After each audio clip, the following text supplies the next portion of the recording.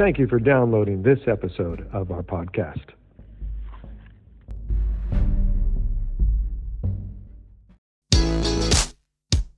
Hi, and welcome to the podcast for Solomon Staircase Masonic Lodge number 357, where we talk about all things related with Freemasonry, including Hermetic teachings, philosophy, reason, spirituality, and much more. We're located in Buena Park, Southern California. Tune in as we continue to update our podcast with informative talks and articles for Masons worldwide and those who would like to inquire within.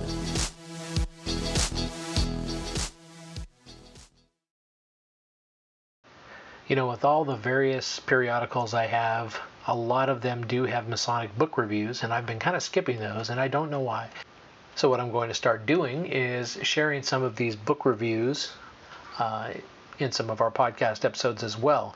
So again, these aren't going to be necessarily books that I have read, but these are going to be books reviewed in some of the periodicals that I have, and so it'll give you an idea if it's a book that you're interested in. So we're going to start off with The Radical Enlightenment, Pantheists, Freemasons, and Republicans by Margaret C. Jacob, published in 2003 by Temple Publishers.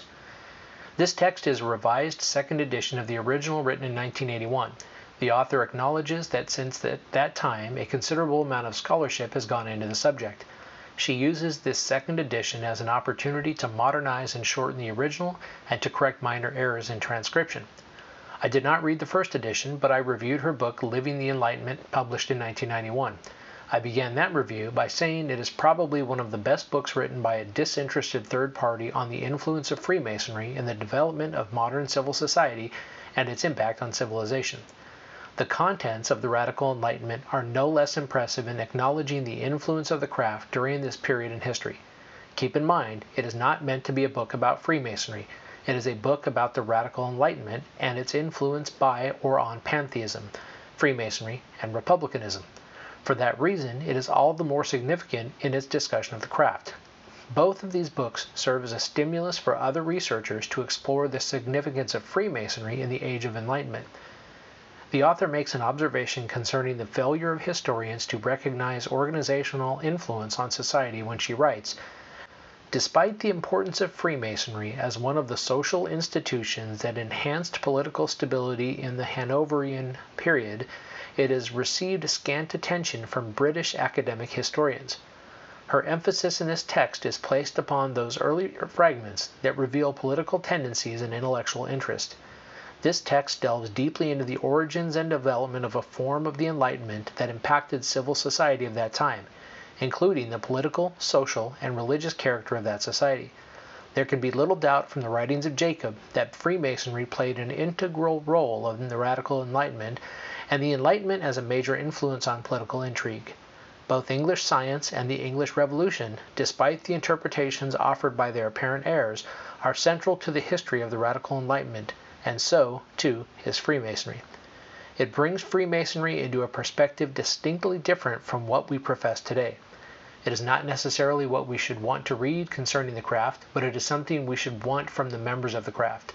We must bear in mind that Freemasonry itself is apolitical today, but we encourage our members to participate in affairs of state, and we emphasize a commitment to the precepts of liberty and equality for all peoples. Thus, the content of this book may be alarming to the Mason who fails to consider both the times involved and the perspective of the member. Her discussion in this book contains enough significant information that this review cannot possibly cover the full scope of her presentation. Her intellectualism and commitment to detail through research makes her work invaluable to her academic profession and to recorded history. Margaret Jacob has caused me to think more deeply into the influence of Freemasonry and its impact on the world, perhaps more than any other author. I have found, however, that one does not read Margaret Jacob. One studies Margaret Jacob, and that is not bad at all. I would encourage every Masonic leader to study her work. Her astute observations concerning the craft should serve as a stimulus to work toward more lofty goals. She writes, for example, "The new research presented here adds further weight to the contention that early Enlightenment culture cannot be understood separately from the study of Masonic lodges and their network. Unfortunately, there will be those who choose not to read her work simply because it does require some effort." Now, I have not read this particular book he mentions, but I have read The Origins of Freemasonry by Margaret Jacob, and he is 100% correct. You don't read that book looking for something fictional or for something that's going to be free-flowing and easy to read, it's very educational, it's very detailed, and very, very informative. So the second book in this review is called Masks of Solomon by C. Bruce Hunter, published in 2003 by McCoy Publishing and Masonic Supply Company. The author is becoming a prolific writer on the subject of Freemasonry, having authored Legacy of the Sacred Chalice in 2001, Inner Workings in 2002. He also has several additional books projected for the future. Most Freemasons, and certainly all Masonic scholars, are aware that the greatest mysteries concerning Freemasonry are not what we swear to keep and conceal, but are the unknowns of our origins, our development, and even our reason for existence. It is these unknowns that the author has chosen to write about. In doing so, he has interjected his theories into the mix. Masks of Solomon is written to reveal those theories relative to the origin of the third degree of Freemasonry. It is his belief that the third degree was developed to satisfy the more intellectual and inquiring minds that came with the evolution from operative to speculative Freemasonry, and that it is probably a logical assumption. He concludes that this evolution began in Scotland, which seems a logical assumption. He also concludes that speculative Freemasonry began through the efforts of William Shaw, who was working to revive the stonemasons' lodges, which were slowly dying as a result of the decline of the building of the cathedrals and other stone structures.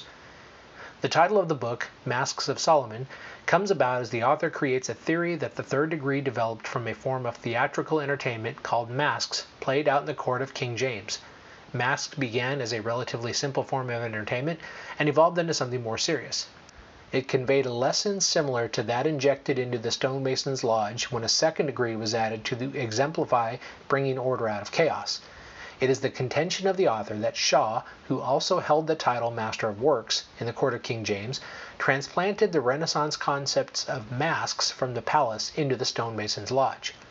Using considerable speculation, Hunter then implies that the third degree was written as a tribute to King Solomon, that in actuality is a tribute to King James, England's King Solomon. The third degree, according to the author, was designed to thank King James, William Shaw, and others involved in resurrecting the craft, and that the craft's legend, designed to convey moral lessons on the surface, actually conveys the real story of the creation of the Masonic fraternity. He states that the third degree was written in 1725 to honor King James on the 100th anniversary of his death. The index contains the original version of the Shaw Statutes of 1598 and 1599, together with modern English versions. It also contains the memorial inscription found on his crypt, a section on the origins of the masks, and the proclamations issued by King James regarding the rebuilding of London. Although the book is interesting reading, I found that so much speculation stretched logical reason. It might be possible that the author is correct and that the speculation, or at least part of it, is correct, but I had difficulty accepting portions of it. Nonetheless, it shows much study and reasoning on his part and does stimulate thought. You might wish to read it. And then the final book referenced in this section is Hurry Up, Son! Searching for Divine Truth by Kenton E. McElhatton, published in 2003 by Dorrance Publishing Company. Hurry Up, Son! Is an interesting little paperback book of only 114 pages, including the bibliography. Although not considered a Masonic book, 13 of the pages deal specifically with the subject of Freemasonry. There is some outdated statistical information in the chapter. It is, as the subtitle implies, a book in which one man records his search for divine truth. The author, an engineer and businessman, has put into words his lifelong struggles beginning at age 11 in a search for the revelation of God as he was taught it to be found in the written word. McElhatton, a 33rd degree Scottish Rite Mason, has spent a far greater portion of his life contemplating the incongruities of Scripture than most of us ever would. Hurry Up, Son! Is a story of one man grappling with what should be the single most significant decision in one's life.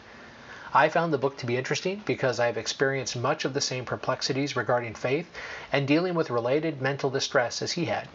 Many readers will probably be able to relate to the words of the author, even though their conclusions may differ.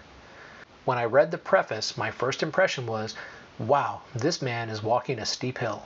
Then reading further, I began to feel that it was the writing of an old man telling of his younger years.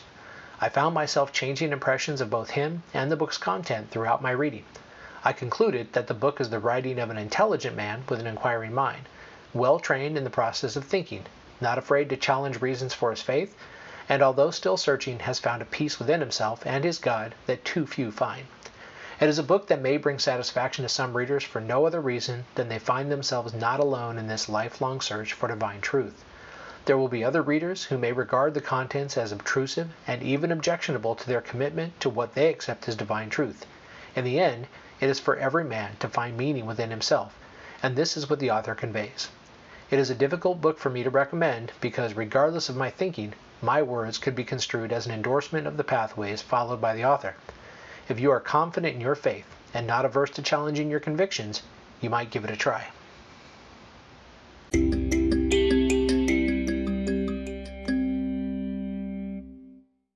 So as we move forward sharing some book reviews, this next set of book reviews comes from the July-August 2004 Scottish Rite Journal of Freemasonry, Southern Jurisdiction, USA, and starts with a book called Honor Bright, Honor in Western Literature by George F. Jones, published by Savannah in 2000. And the review is, I really like this book. Mr. Jones begins with an excellent preface making the point that the same word, honor, has meant very different things at different times, and that we must guard against the assumption that we know these meanings. He then has a very good discussion on shame culture, a culture such as ancient Rome in which men avoided evil acts to avoid the public shame which would result, and guilt culture, introduced by Christianity, in which one avoided evil not to escape public scorn, but in order to escape divine judgment. Both continue to play a role in our thinking. Jones traces the idea through history and through examples from literature, showing us how the concept of honor has changed and evolved, and how it has been modified by cultural norms and understandings. It's a rich and fascinating book, and one every Mason should read. It would be, literally, an honorable thing to do. The next book is called The Quest for Light, Masonic Essays of Wallace MacLeod, second revised edition by Wallace MacLeod. Lancaster, Virginia, Anchor Communications, LLC, printed in 2004. For many readers, it's enough to know that Brother Wallace MacLeod wrote the book. He is, past question, the best writer in the field of Masonry alive today. His style is clean and lucid, and his insights are profound. For those who do not know, Dr. MacLeod was Grand Abbot of the Blue Friars from 1991 to 2004. Brother Wallace named Brother Brent Morris, 33rd degree Grand Cross, Grand Abbot as of March 28, 2004. The Blue Friars is an international society of Masonic writers. The blue represents Freemasonry, and friars, derived from the Latin word frater, meaning brother, also alludes to the monks in the Middle Ages who kept scholarship alive by copying and thus preserving the surviving written records of classic Greece and Rome. Brother MacLeod's Masonic and academic credentials are literally too long to list here, but it's safe to say you will never see a more truly impressive Masonic resume. The book is a collection of essays with such titles as The Credibility Gap in Masonic Ritual, The Universality of Freemasonry, The Evolution of Ritual, Masonic Symbols, Their Use and Abuse, and many more. In addition to great scholarship and writing, there is a dry wit which sparkles through the pages like sugar crystals or ground glass, and it can be both. This is a great book to own and a very thoughtful book to give a friend as a gift. And lastly is the book Inside Prince Hall by David L. Gray, 2003 Australian and New Zealand Masonic Research Council, North American edition 2004. Brother Gray has written an important book. There has been little information available on Prince Hall Masonry and its development.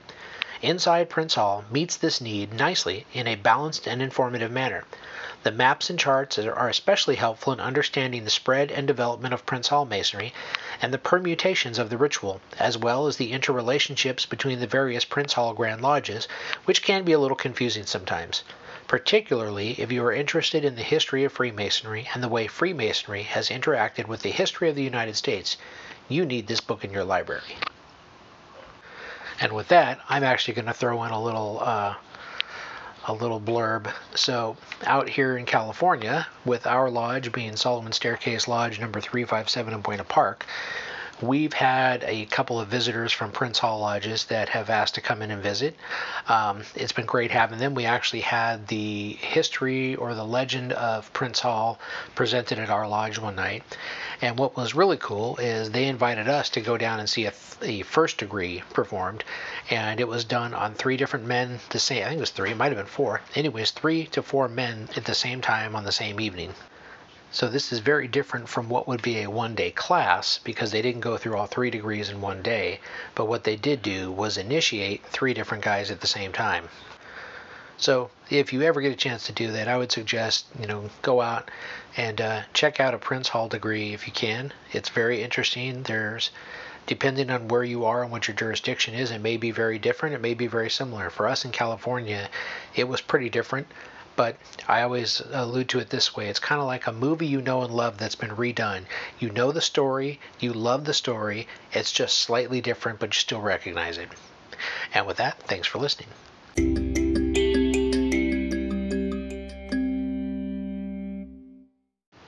So our final piece for this episode is going to go over some book reviews from the May-June 2012 Scottish Rite Journal of Freemasonry, Southern Jurisdiction.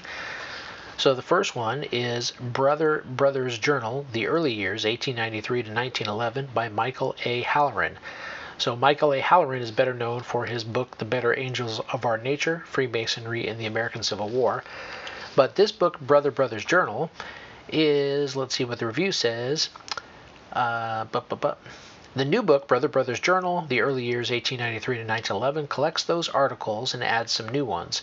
This is wickedly funny stuff. To an uncomfortable degree, I identify with Brother. He has an astonishing ability to miss the point. Ted Bastian's illustrations capture the character perfectly. I think you will really like this book. So apparently this is a series of articles from the Scottish Rite Journal Discoverer series, and then it's been added with some illustrations to make it kind of fun. So the next one here is called My Book, My Opinion, or Thoughts Garnered on My Masonic Journey.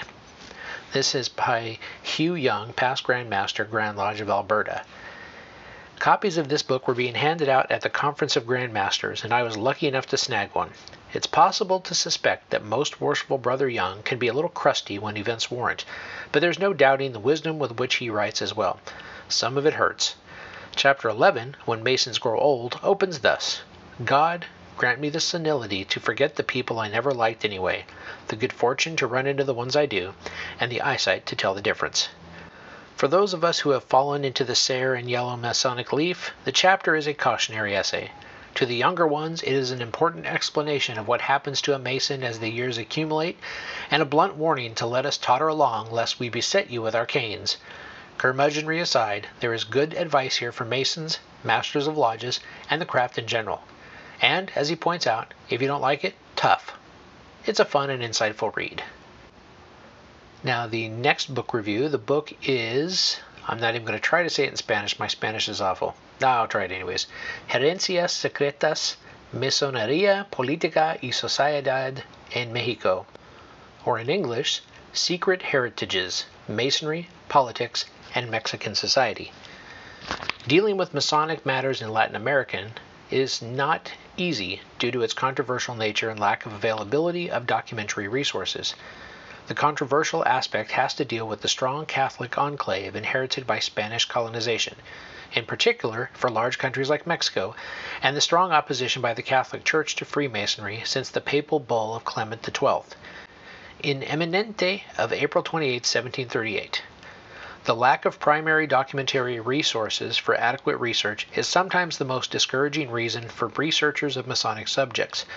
Dr. De Los Reyes Heredia, a professor at the University of Houston, Texas, deals with both challenges in an outstanding manner, being able to present a book which is both adequate for the casual or curious reader and rigorous enough for the academic reader. The book gives us a historical account of Mexican Freemasonry with a clear perspective on how Freemasonry was involved in the formation of the Mexican nation. The book is well organized and logically divided in 4 sections. Part 1 deals with the origins of Freemasonry, the Vatican's involvement, and its appearance in Mexico, exploring the role of the craft in the independence of Mexico from Spain. It shows how local Catholics sided with Freemasonry in the independence movement, defying both the Spanish ruler and the Catholic Church. Part 2 is a logical continuation with a depiction of the political role, secularization, and anti-clericalism from 1820 to 1876.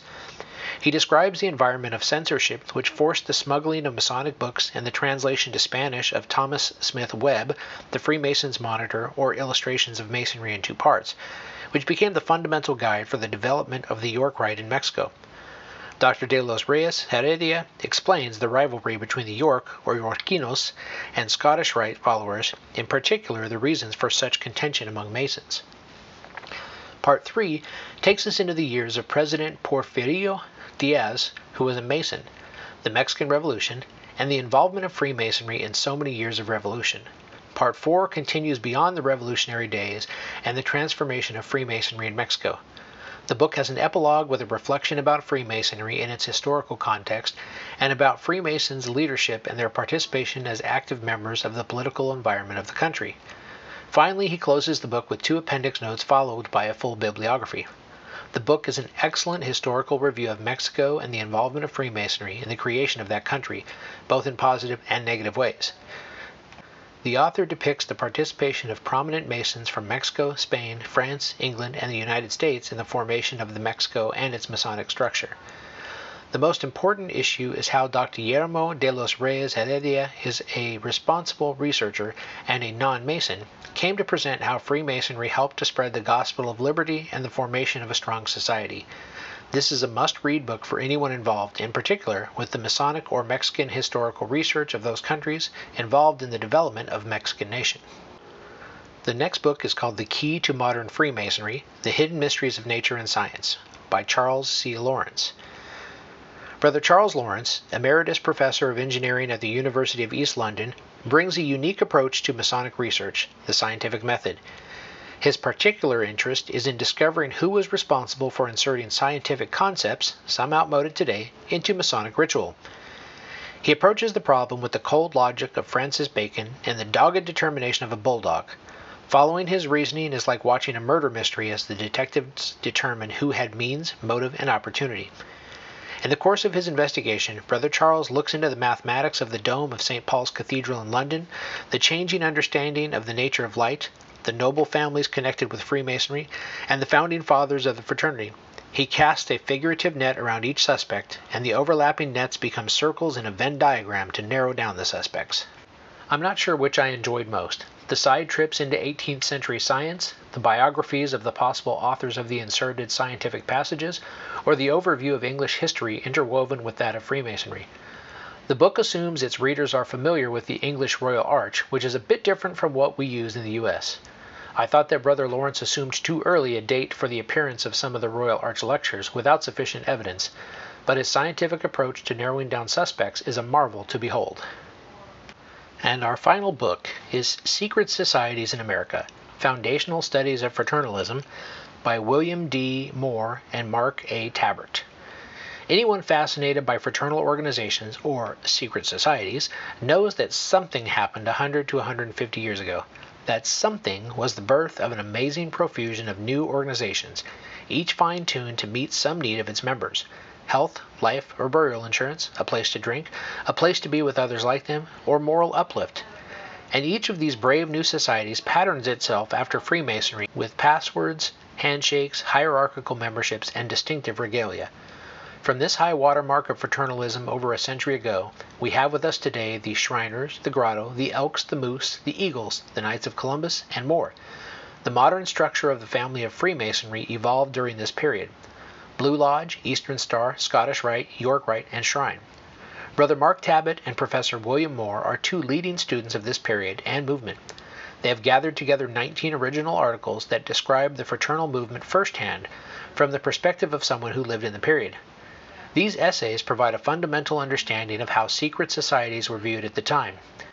It's virtually impossible to find membership figures for many of these groups, but W.S. Harwood gives contemporary estimates in his 1897 article in the North American Review. And while fraternal benefit societies were the foundation of our modern insurance industry, they didn't always live up to their goals. As Walter H. Page points out in his 1911 article from The World's Work, on top of the reprints of original works, Professor Moore has a wonderful, if too short, overview of the period and the movement. If you like fraternalism, if you want to understand the immediate roots of 21st century Freemasonry, if you like exploring obscure byways of American history, then this is a must-have volume for your library. Buy it now.